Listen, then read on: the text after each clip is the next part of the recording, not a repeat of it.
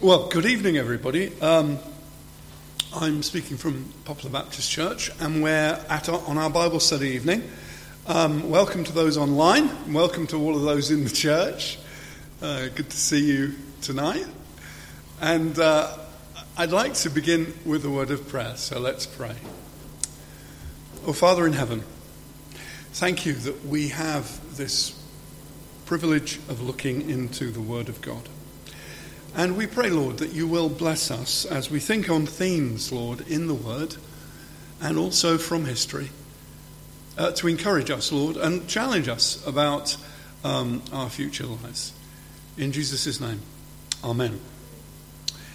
Now, I want to read from Proverbs chapter 15 and verse 7, which is on page 638 in the church Bibles. But in fact, this is a fairly wide-ranging study of this verse, because a lot of what I'll be talking about is the way that verse is applied in history, as well as thinking about the application for today of those words. I'll read it again, page 638, chapter 15, verse 7. The lips of the wise spread knowledge, not so the hearts of fools. The lips of the wise spread knowledge, but not so the heart of fools. Now, I want to explain. I'm going to be talking tonight about the way the gospel brought light to Europe in the 16th century. Although, in fact, I'm going to be talking mainly tonight about the centuries leading up to the Reformation, which is the name of that great explosion of truth and the gospel, that great spreading out of the knowledge of God once more in Europe, which for centuries the Word of God had been reduced to a trickle of truth from individuals, isolated individuals, very small communities that were being persecuted and stamped out over the whole of Europe. And I want to think of the lessons of Scripture, verses of Scripture, dealing with this question of the communication of the knowledge of God. After all, we are told in Scripture that the destiny of this world is that the world shall be filled with the knowledge of the glory of the Lord as the waters cover the sea. And when the writer of Proverbs says the lips of the wise spread knowledge, it's pretty clear that people are involved in that great explosion of truth, that great flood of truth that goes out into the world. And it's the lips of the wise that spread knowledge. And indeed, Christians, as we'll see, we look at Jesus' teaching, Christians are meant to be the wise servant who does the Master's will and therefore causes the knowledge of the Lord Jesus Christ's gospel to spread out to the edge of the world. Now you'll see that I've called the title The Twilight of the Reformation, or The Dawn of a New One. Because here's the challenge. When we see what an amazing spread of truth and light came in actually a matter of a few decades in the Reformation, and really in the succeeding centuries, how much the truths of the Bible started to transform the cultures of those who followed Reformation teaching. And now we look upon a culture in which this truth is rapidly dying out, not amongst Christians, but in our society as a whole, amongst those who make laws, those who apply the laws, our media, and the main ways in which we get knowledge. The knowledge of God is being suppressed in many areas. So I'm hoping that we'll be challenged, but also encouraged by thinking about those times centuries ago, as well as our world today. I want to notice this, that in the period leading up to the 16th century, there had been 2 or 3 centuries when the whole of Europe being run by a centralized church in Rome, which had control of churches from Croatia right the way through to Ireland. You know, from the south, from Italy, right the way up to northern countries. Of course, there were other churches in the world. There was the Orthodox churches in Russia and so on, and or the beginnings of it in parts of Russia.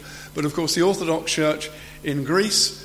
But the whole of what we were today, or most of what we'd call Europe, apart from the farthest northern parts, were under the control of one centralized power in one city in Italy, in Rome. And the church as a whole, in all of these different countries, everybody knew there was something wrong. And we'll go into what appeared to be wrong to the people in those days. And we notice that medieval Europe, as we call this period of the Middle Ages, later on, leading up to the 16th century, the year 1500 onwards, the whole of this area that had a centralized church was largely devoid, largely empty of basic Bible truths. The problem was the Bible was in Latin. Now, we have the Bible in English. We have the Bible in the common language of the day. The Bible was in Latin, and this wasn't even the common language of the preachers. Most priests were not experts in Latin at all. Some of them had a little Latin. Many of them had hardly any Latin at all, and they would read from the Bible in Latin, but they wouldn't understand what it meant. Let alone could they do a Bible study like we're doing tonight, looking at a few verses of Scripture and applying it to normal life. The only way people learnt really about Jesus was stories, plays. You know, and we have these famous mystery plays that are still sometimes performed in parts of England today. But actually, there were not that many people that saw mystery plays. People go on about mystery plays, but actually, mystery plays weren't available in every part of England. There were certain areas that had them, and people could come to know some of the stories of Jesus, not necessarily in any great biblical detail. But the Bible was, people were largely totally ignorant of the Bible. And this is true not just in England, but all over Europe. There was a religion with a form where you would have a very ornate church building, you'd have crosses, you'd have statues, you'd have people going through a service of worship in Latin, which some priests didn't even understand what they were saying when they went through it. And you had a people that really knew nothing next to nothing, of the teaching of the New Testament. Now I want to just challenge us about Britain today. Is Britain any better off? We have this marvellous gift of the Bible in the common language. How many people under 40 have read this Bible? I mean, if I ask the same question, has anybody here read the works of Shakespeare? Just read them, got the book at home and just gone through it and read it. Have you? I have, but not many people have, And actually, most people under the age of 40, when I'm talking to them, they've never read the Bible as an adult. And many of them haven't even read it as a child. When I asked that question 20 years ago to people, 20, 30 years ago to people, have they read the Bible? Most of them would say, well, I did read it at Sunday school. Because large numbers of people in Britain had actually been exposed to the Bible in Sunday school, or actually in school. But schools gave up the teaching of scripture lessons in the late 60s, early 70s, and replaced it with religious studies, which means that only if you do it GCSE, not that many kids do that, would you actually look at the Bible, and even then you're not going to be looking at it in much detail. And anyway, when you're studying something, you're not really interested so much in the spiritual content of it. So actually, talking about, the twilight of the Reformation, actually during the Reformation, it was said that a ploughman could understand the Bible and was reading the Bible as the Bible became more available over the next few centuries after the Reformation started. Just ordinary people could sit down and read the Bible.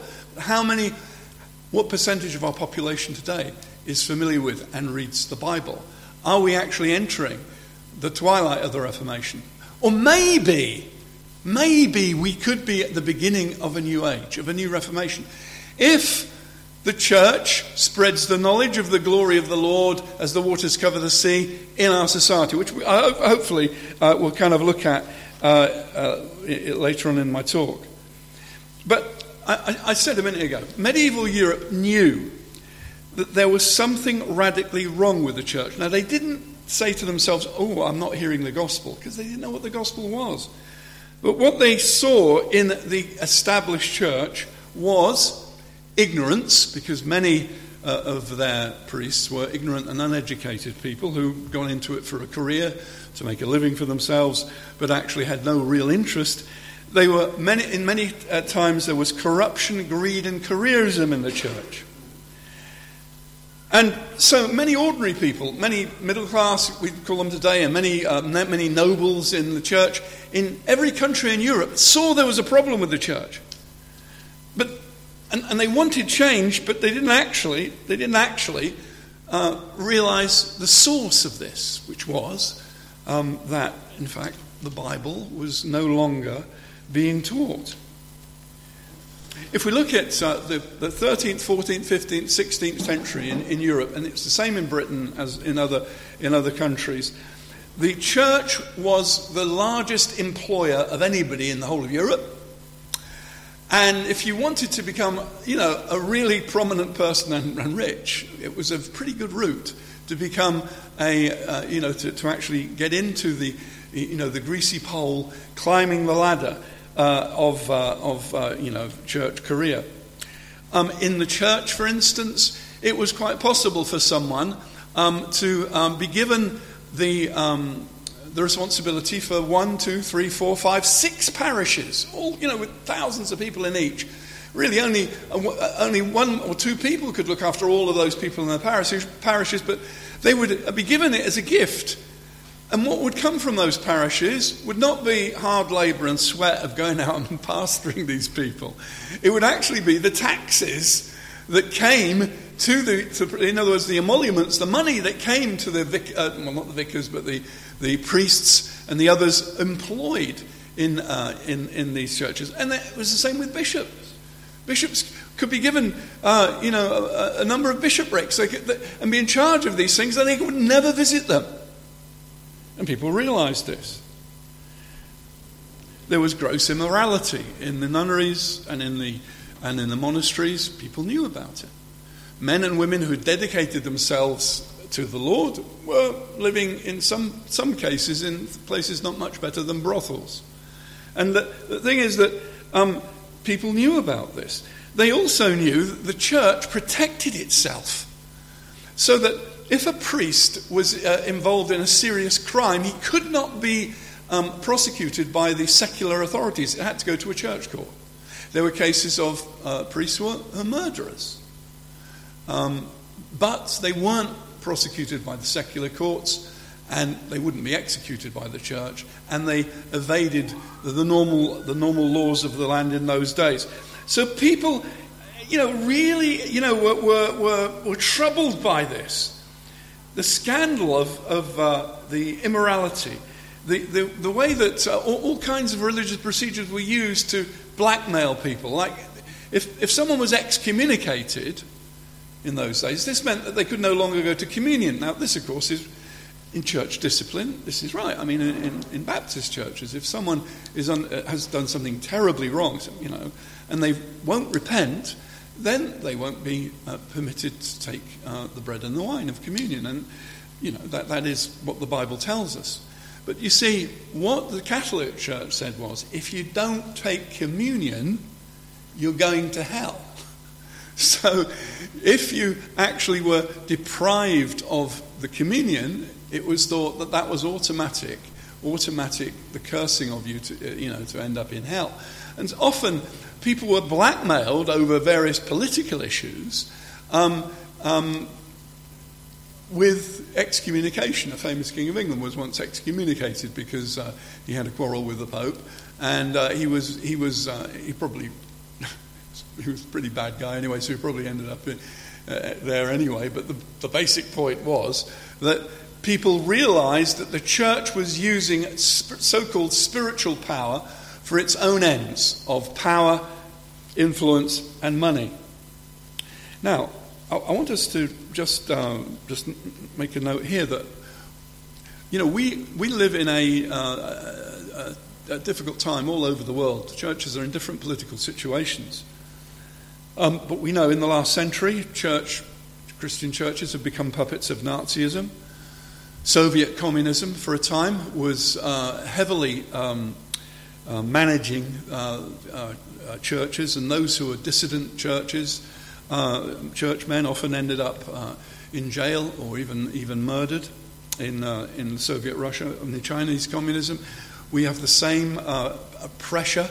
The Chinese Communist Party wishes for people to attend a church, but to actually acknowledge the Communist Party, and even almost seem to have a veneration of the communist leaders in their churches, the removal of crosses and putting up of portraits of Mao Zedong and so on.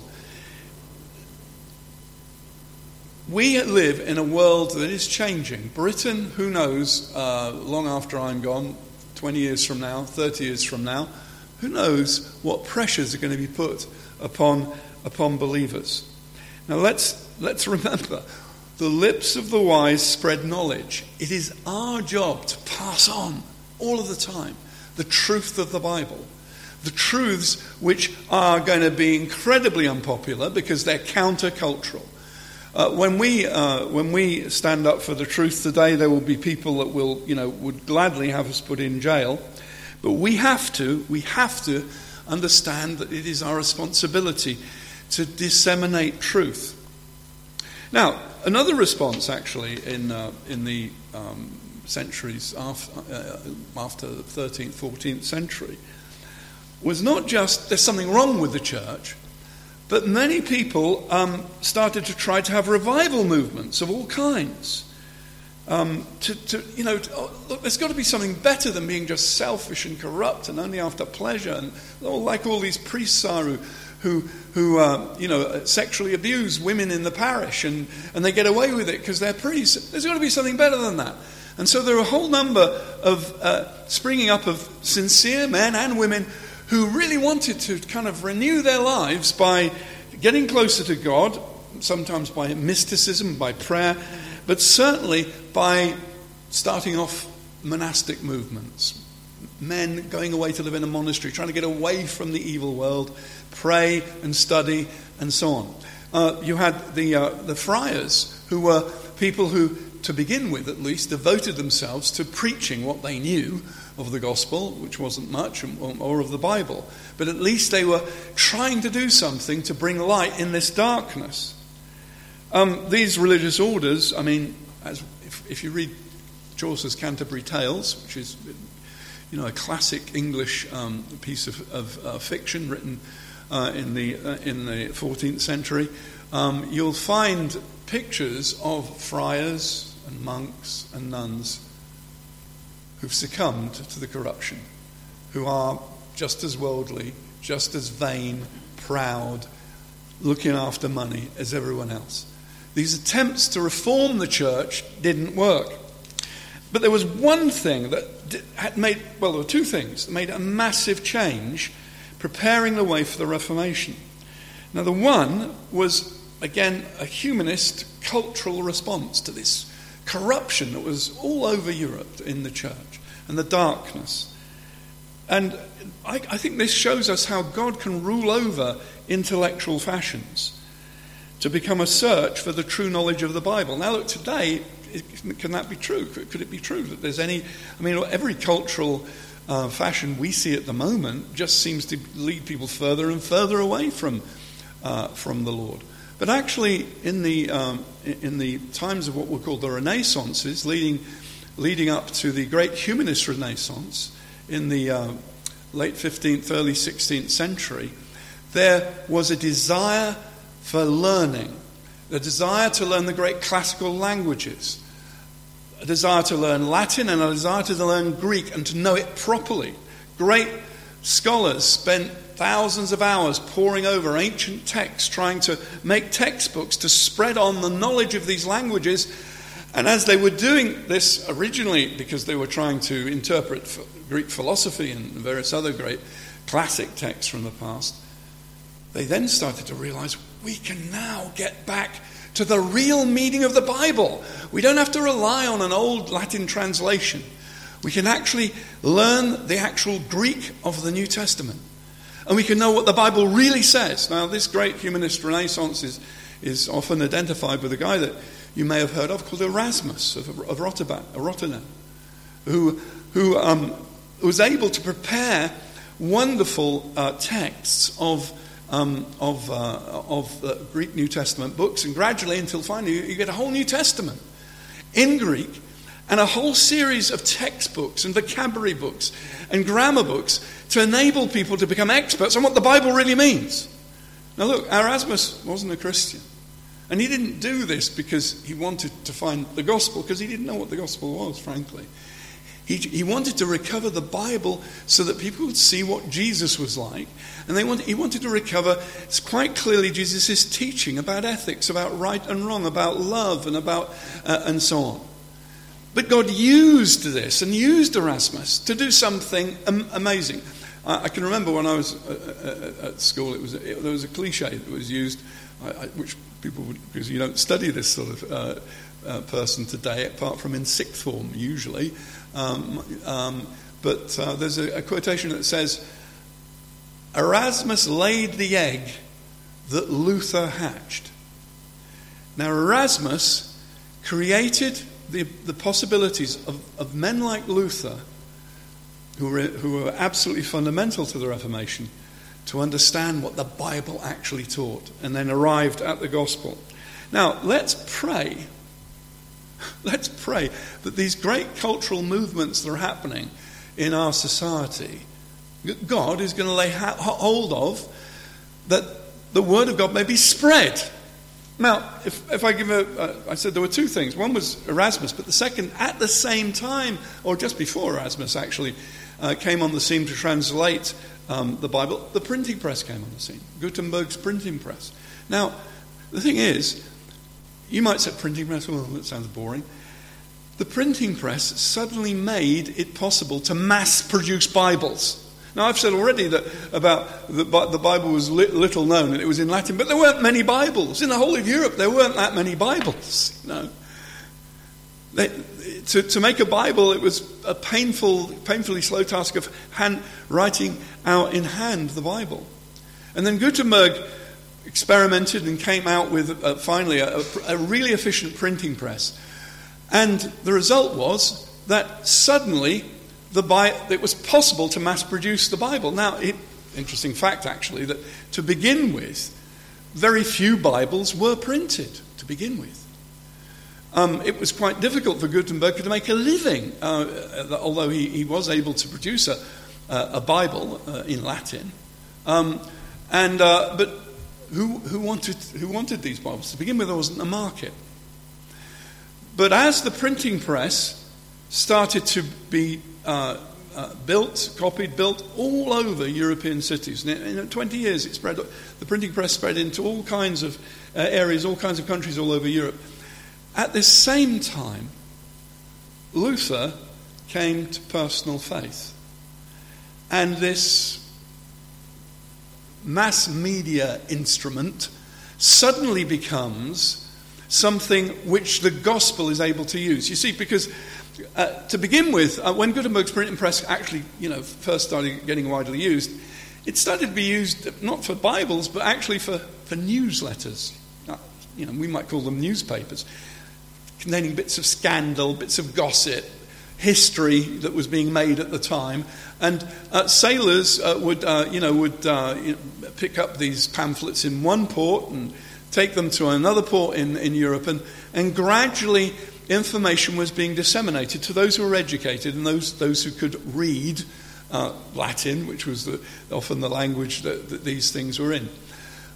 But when Luther was converted, this mass media became something which was changed from being just a medium for tittle-tattle, or for interesting news, or for speculative theories, or for that matter, intellectual tomes. it suddenly became something, which Luther himself said was the greatest gift of God that had been given for centuries. Because suddenly the teaching of the gospel, tracts, Bibles, were flying everywhere in a very short period of time. When Luther was converted, and when Luther started his campaign to start preaching the gospel, in a matter of months, his pamphlets were found all over Europe, including England. I mean, we're talking about Luther's in Germany, and it takes quite a long time for things to get around. But in fact, in a few months, his teachings were flying all over the place. Now, again, I say, we look at Instagram, Facebook, or Metaverse, or whatever it's being called now. Whether we look at mainstream media and newspapers and the TV, which is just full of darkness. Let's pray that God will give us a new dawn. That in fact, not only will it be the case that people are preaching millions of sermons, there are, of course, lots of preachers all over Britain and America and all over the world on the internet preaching their sermons, but not many people are listening. But let's pray that in fact God will raise up young men who will actually have a following as big as anybody on TikTok or any of these other mediums of the truth of the Word of God. We need to pray for this, unless we just want to curl up and give up. Now, I want us to notice this also. The Christians during the Reformation did not curl up. I just want to think about one person and just look at a few more texts from the Bible. Wycliffe was born in 1328, 150 years before Luther. John Wycliffe was a British man, born in Yorkshire. He became a priest, and then he became a professor at the University of Oxford. But because he was a very learned man, unlike most of the clergy in England, he started to research the teachings of the Bible. And the Lord worked in Wycliffe. He became converted. And he realized, for him, he came to see that the most important thing was faith in Christ. He said this: trust wholly in Christ, rely altogether on his sufferings, beware of seeking to be justified in any other way than by his righteousness. This was 150 years before Luther. He was preaching what the Bible teaches, that we are justified by faith. We're not justified by the life of the monk, of depriving himself of marriage, of restricting his diet to bread and water, of praying all the way through the night, of lying on hard beds and wearing sackcloth. We're not justified before God by that, but we're justified through the sufferings of Jesus, who has died for sinners like me and you. Now, this teaching was from an intellectual university professor, but the thing was about Wycliffe, he saw the darkness, the total darkness, and he didn't say, oh, well, I can't do anything about it. I'm just going to... What did he do? Well, firstly, he wrote, he taught, he preached. In the face of people who wanted him burnt alive, eventually, of course, Wycliffe died in the providence of God as quite an oldish man for those days. But the church wanted him burnt. He was protected by influential people within the political system in England that kept him alive. John of Gaunt, particularly, was a famous nobleman who actually protected him. But not only did he do that, he trained up young men, young students, to go out preaching. And once he died, this movement, although small, did not let up. It was called the Lollard movement. And these young men went out. Many were burnt alive for their pains. But the gospel spread. There was an underground church in England before the Reformation actually started under Henry VIII. There was an underground church of men and women who'd come to know Christ. And believed in the New Testament. Now, how did they believe in the New Testament? Because Wycliffe translated or at least he headed a team that translated the whole of the Bible, and particularly the New Testament, into English, into common, ordinary English that the ordinary person spoke. And so you have a combination of things. People are learning to read English in order to read the Bible. Education was starting to spread, and the Bible was starting to spread. And far from just cursing the darkness, as the old cliche goes, he lit a candle. And that candle carried on burning and throughout it. Now, why am I saying that? Again, we live in this time of darkness, great darkness. And the trajectory doesn't look good. I mentioned I can't remember whether it was today or yesterday, I mentioned that, yes, it was yesterday, I mentioned that I'd heard a radio program in which Church of England bishops were talking about the possibility of not only of gay clergymen, but of the blessing of homosexual marriages. Now, by the way, the blessing of a homosexual marriage means the blessing of the homosexual act. That's what it is. It's not the blessing of nice people. I mean, we all know nice people who are gay. Most of the people that I've met in my life that are gay are very nice people, just the same as everybody else. You know, averagely nice people that English people are. But you know, and of course we want to bless people. Of course, I want to bless it.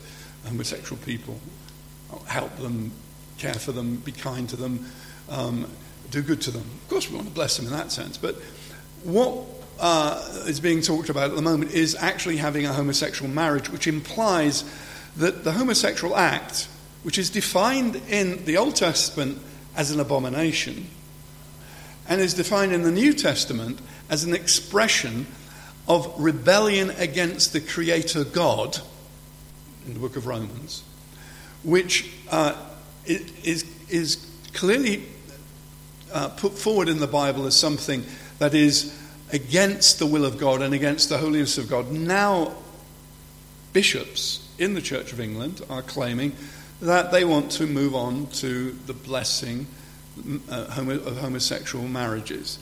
Now, I just want to read, because I've kind of researched this after hearing this bit. And so we've got the bishops of Reading, Buckingham and Dorchester, all tweeted their endorsement of an essay, which had been published by the Bishop of Oxford, arguing that the C of E should end its refusal to allow same-sex couples to marry in church. And altogether there's 5 who've openly come out. But what was really interesting in this radio program was that there was an interview, and I didn't catch who exactly he was, but he was a bishop that's in some doctrine commission in the Church of England or something, and he was asked his view, and he said, well, of course, at the moment we can't, blah, blah, blah, it's not happening, and so on, and the law of the Church of England forbids gay marriages at the moment. He said, but we all know where the trajectory is. What he meant by that is, him and all of his other bishop friends clearly expect that in 10, 20, 30, 40 years, whenever it is, that's going to happen in the Church of England. The major church in this country to actually call darkness light. And the thing is, let's look at Isaiah 8 verse 20. Now, some of you may say, at last we've got a bit of the Bible. But the idea of this particular message is to actually apply the Bible, a few Bible verses, to the cultural situation that we live in today. So if you could turn over to Isaiah 8 and verse 20.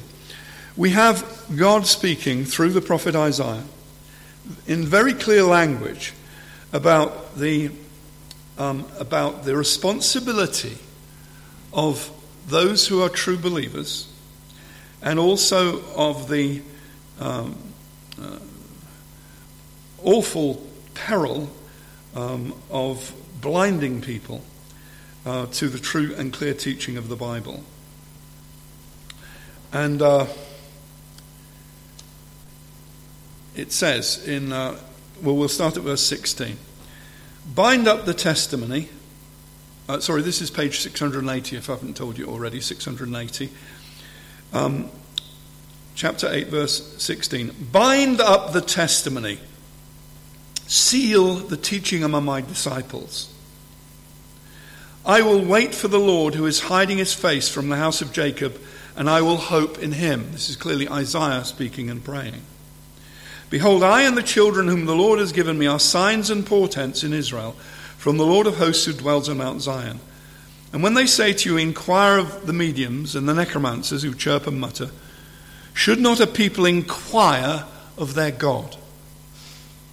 A solemn responsibility for those who are real believers to seek God and his word, to look into the prophecies of previous prophecies in the Bible, and of course the word of God that was coming through Isaiah in his generation. Should they inquire of the dead on behalf of the living, to the teaching and to the testimony? If they will not speak according to this word, it is because they have no dawn. They will pass through the land greatly distressed and hungry. And when they are hungry, they will be enraged and will speak contemptuously against their king and their God and turn their faces upward. And they will look to the earth, but behold distress and darkness, the gloom of anguish, and they will be thrust into thick darkness. Now notice, those last words are clearly the words that Jesus had in mind when he described hell as the outer darkness, thrust into the outer darkness. And we see that these religious people, in some cases religious leaders, were firstly refusing to look to the teaching and testimony of Scripture. They did not speak according to that word. And they don't speak according to the Bible because they have no dawn, they have no future, and they are in the dark. These bishops who have spoken and clearly are quite prepared to lay aside the clear teaching of the Old Testament and New Testament as being outmoded, the opinions of previous generations and older generation, rather than actually seeing it as the Word of God. These people have no light in them, they have no dawn, and they will be thrust into the outer darkness in the end. We have to understand, we need to be seeking that the clear Word of God is passed on to the next generation, that is passed on to this generation. The lips of the wise spread knowledge, not so the hearts of fools. Now, can we turn on further in Isaiah chapter 30, where we see that the Lord speaks to this situation of religious leaders denying, and political leaders for that matter, denying the message of God. So that's on page 702. And you'll see the English Standard Version give it as a subheading, a rebellious people, talking about the people as a whole, but religious leaders in particular. And now go write it before them on a tablet and inscribe it in a book, that it may be for the time to come as a witness forever. Now, notice, of course, this is what Scripture is. It's written down, it was inscribed, it's there in the book. And it testifies to us today, and as it testified to 2,000, 3,000 years ago. For they are rebellious people, lying children, children unwilling to hear the instruction of the Lord, who say to the seers, prophets in other words, do not see, and to the prophets, do not prophesy to us what is right. Speak to us smooth things, prophesy illusions. Is not that the message of these men to homosexual people who are just the same as us? They're just sinners. But instead of calling them to the life that God would have them, smooth words, just glossing over where their real problem lies. Smooth words. Prophesying illusions. Leave the way, turn aside from the path. Let us hear no more about the Holy One of Israel. Let us no more hear about holiness, old-fashioned holiness. No. We don't want people repressed. We don't want people, the ignorant, prejudiced, bigoted, they'll use all those words, about just the clear teaching of Scripture, about the Holy One of Israel. Therefore, thus says the Holy One of Israel, because you despise this word and trust in oppression and perverseness, and rely on them, therefore the iniquity shall be to you like a breach in a high wall, bulging out and about to collapse, whose breaking comes suddenly in an instant. And its breaking is like that of a potter's vessel that is smashed so ruthlessly that among its fragments not a shard is found with which to take fire from the hearth or to dip up water out of the cistern. Now here is the awesome, the awesome message of the Bible, which we should pass on. That men and women who defy the living Holy One, one day reality will catch up. One day the delusion will turn into a nightmare as what they thought was the way of life crushes them as the Lord punishes those who fall away from the living God. Now, by the way, this of course, this applies to me and you as sinners. Homosexual people have one area of sin, but we've got areas of sin just the same as them, maybe more than them. Who knows? I don't know. But the point is this: we ourselves need to take seriously the reality of eternal judgment, the reality of hell, and we need to pass this on. Now, I want to my last section, to think about what we need to do in this situation. Now, I mentioned Wycliffe and the Lollards, century before Luther, were prepared to lay down their lives for the gospel and for the truth and for the Bible's truth. Well, let's ourselves, ask ourselves, well, let's carry. If we've been witnessing for a few years, let's carry on all the more. Maybe someone here online has never actually told anybody much about Christianity. They may have said, "Oh yeah, I go to church," but you've never explained the simple facts of the gospel to someone. Well, do it. Don't just confine yourself saying, "Oh, I'm a Christian," but explain that we're all sinners and that we need forgiveness and that Christ is the Saviour and He's available to anybody who will call upon Him. Let's look at Romans 15 verse 20 when we think about darkest England that we live in today. Romans 15 and verse 20. Paul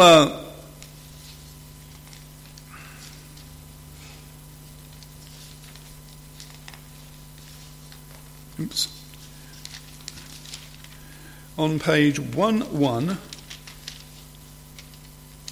can't get these pages open, page 1129, page 1129, Romans 15 verse 20. Paul says this, talking about his own ministry. Verse 18, actually we'll read from. I will not venture to speak of anything except what Christ has accomplished through me to bring the Gentiles to obedience by word and deed. Now note, God uses people. And Paul isn't boasting here. He's actually just speaking what any Christian should be prepared to speak about themselves. What has God accomplished through me in the spreading of the gospel? Paul had a colossal, we have these little minor, ministries of bringing I say minor ministries, it's wonderful, isn't it, when someone becomes a Christian? But we may talk in terms of, a few individuals becoming Christians for us, a few dozen or whatever. Paul had thousands of people become Christians through him. And he's speaking of this wonderful task, and he says, By the power of signs and wonders, those are apostolic signs, his specific ministry.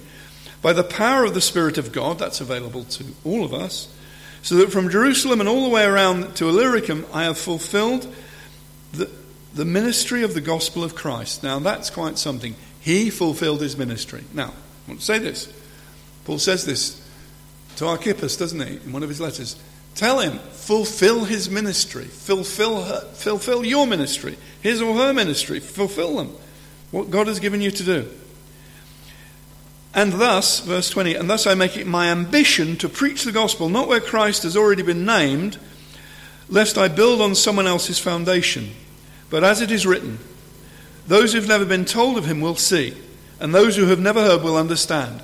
Now, Paul had a geographical aim in mind, but I want to notice that the second half of 21 applies spiritually in darkest England, because although we can go to anywhere in England really easily, we can go to any part of London in an hour, get on the... There are millions of people in London that have no understanding of the gospel. And they may have heard vague religious words about Jesus, but have no understanding at all about the fact that they are sinners, that the fact that Christ has come to save sinners, the fact that they may be in danger of hell, but also Christ can rescue them from them. What's the trajectory for the gospel in our church? What's the trajectory for the message of the Lord of holiness? Is it the twilight of the Reformation, where the gospel was recovered and spread through Europe? Or could it be the dawn of a new one?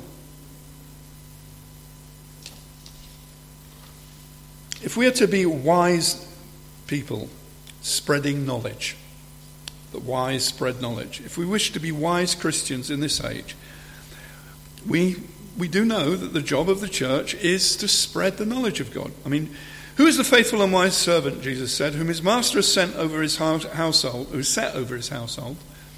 to give them their food at the proper time? Blessed is that servant whom his master will find so doing when he comes. Now, when Jesus gives that parable, he's talking about food, because that's what the servant did. He made the beds and cooked the meals and did jobs. What does Jesus set the church to do? It is, as I mentioned in my sermon on Sunday, go into all the world and preach the gospel, to witness. Our priorities is to spread the knowledge of God. The wise man spreads that knowledge. Firstly, amongst our families, let's really seek to see our relations converted. If your relation is in another country, write them a letter. FaceTime them. And obviously we have to do these things delicately and not rudely. We need to be kind in the way we present things. We must not be arrogant or insulting. But we do need to get across to our families, our relatives, the gospel. We need to get likewise through to our neighbours, our colleagues at work, and our strangers that we meet every day. And I want to kind of just finish by also a challenge for prayer. There's not only been a decline of church attendance, but there has been a decline of children's work over the past 50 or 60 years. Now, I don't mean by that at all that there's been a decline in the quality of children's work. There are many fine people who do wonderful work with children's work. But I mean overall, in the whole of Britain, there are fewer and fewer people that have either attended Sunday school or some other youth club or some other children's work than say 70 or 80 years ago. And it used to be the case, millions in Britain had been to Sunday school when young. And certainly it was true 50 years ago that you talked to nearly anybody and they knew some basics of the Bible. But I guess the figure is extremely small now for a population under 40. But the lips of the wise spread knowledge. We need to teach our children in our families. We need to teach the children, obviously, in our church. But we need to reach out and support people that are reaching out. People like William Randall, done a great work over the years with the different children's work and camps he's been doing. may the Lord raise up thousands of people like William, more people. I mean, I know Martin and I remember with gratefulness church leaders who did children's work when we were young and have all passed on many years ago. But we need thousands more of these men and women who will reach out to the children. And anyway, may the Lord help us, as we look at the Reformation from time to time. From time to time I'll be, if I'm bored, everybody's stiff, I will from time to time be going through various personalities in the Reformation and events that happened to try to see how Scripture applied and applies to both Reformation days and the days we live in today. But may the Lord actually help us to really take the Psalm really seriously. Proverbs 15:7. The lips of the wise spread knowledge, not so the heart of fools. Okay, I'm going to pray now, and then we can have a discussion, and actually it can be as wide-ranging as you like. It obviously try sticking to this the central theme of the spread of the knowledge of God, but you may have comments you want to make or things you want to say. Now, it's going to be on Zoom, so those of you who are listening online, if you want to now switch over to Zoom, I will take a minute or two to get it working, but hopefully I will be able to get it working, and then you'll be able to join us for a discussion. Thanks. Okay, I'm just going to close in a word of prayer.